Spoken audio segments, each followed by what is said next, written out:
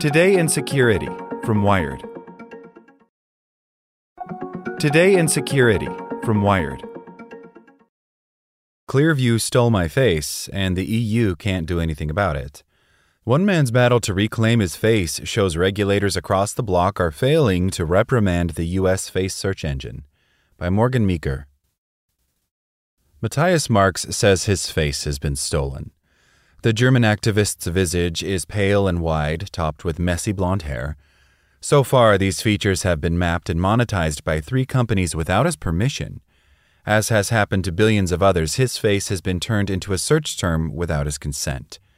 In 2020, Marx read about Clearview AI, a company that says it has scraped billions of photos from the internet to create a huge database of faces.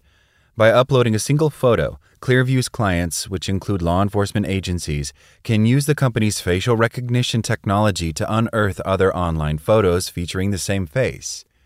Marx wanted to know if the company had any photos of his face in its database, so he emailed Clearview to ask. A month later, he received a reply with 2 screenshots attached. The pictures were around a decade old, but both showed Marx looking fresh-faced in a blue t-shirt, taking part in a Google competition for engineers.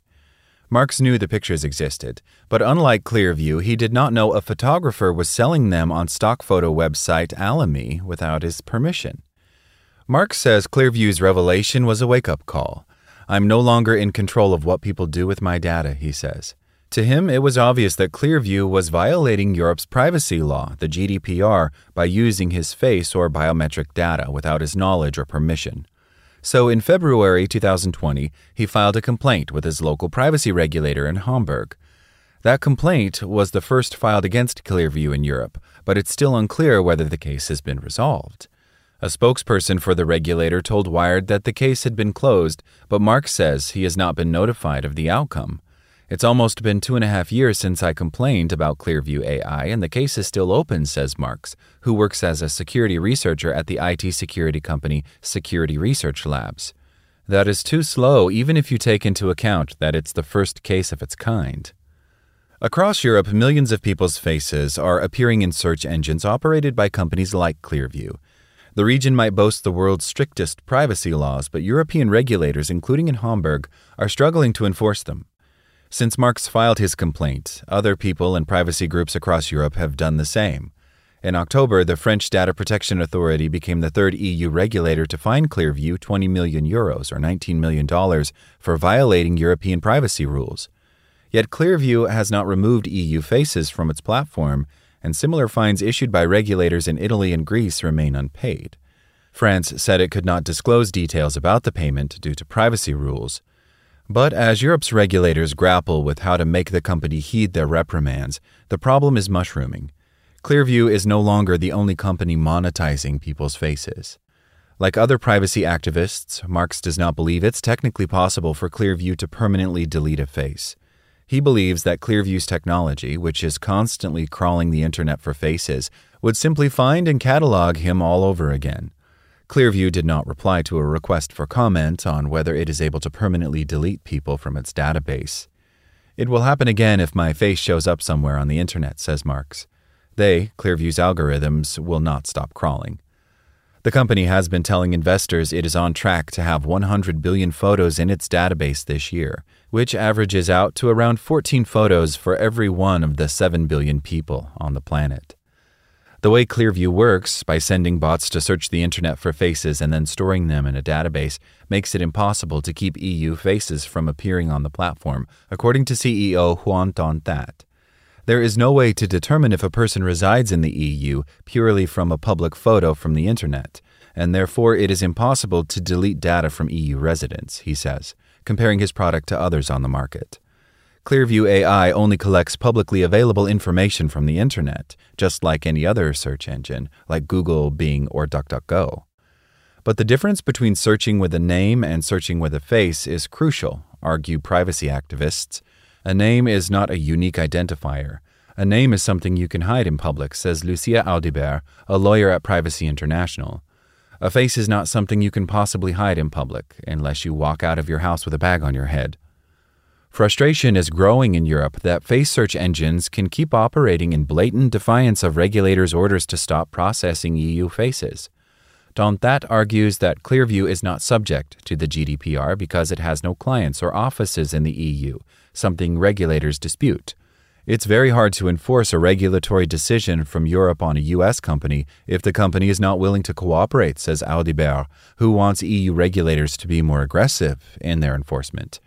This is really a test case to see what kind of restrictive power the GDPR has. She does not expect new sweeping EU tech rules to affect the dispute.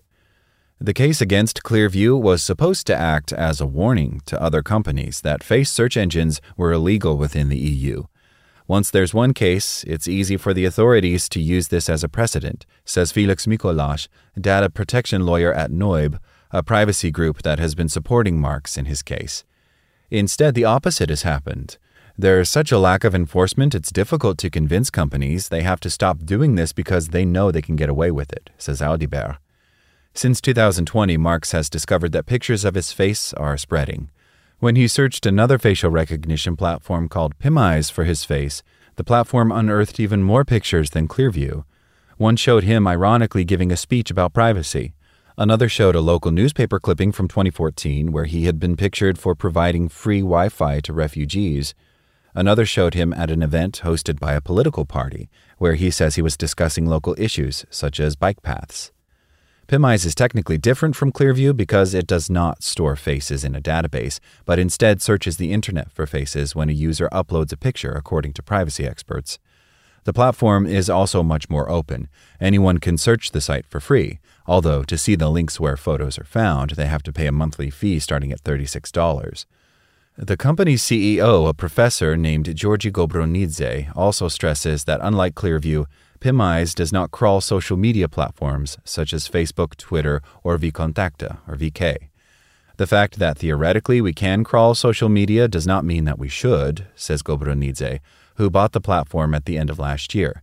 Instead, Gobronidze says PimEyes makes the internet more transparent.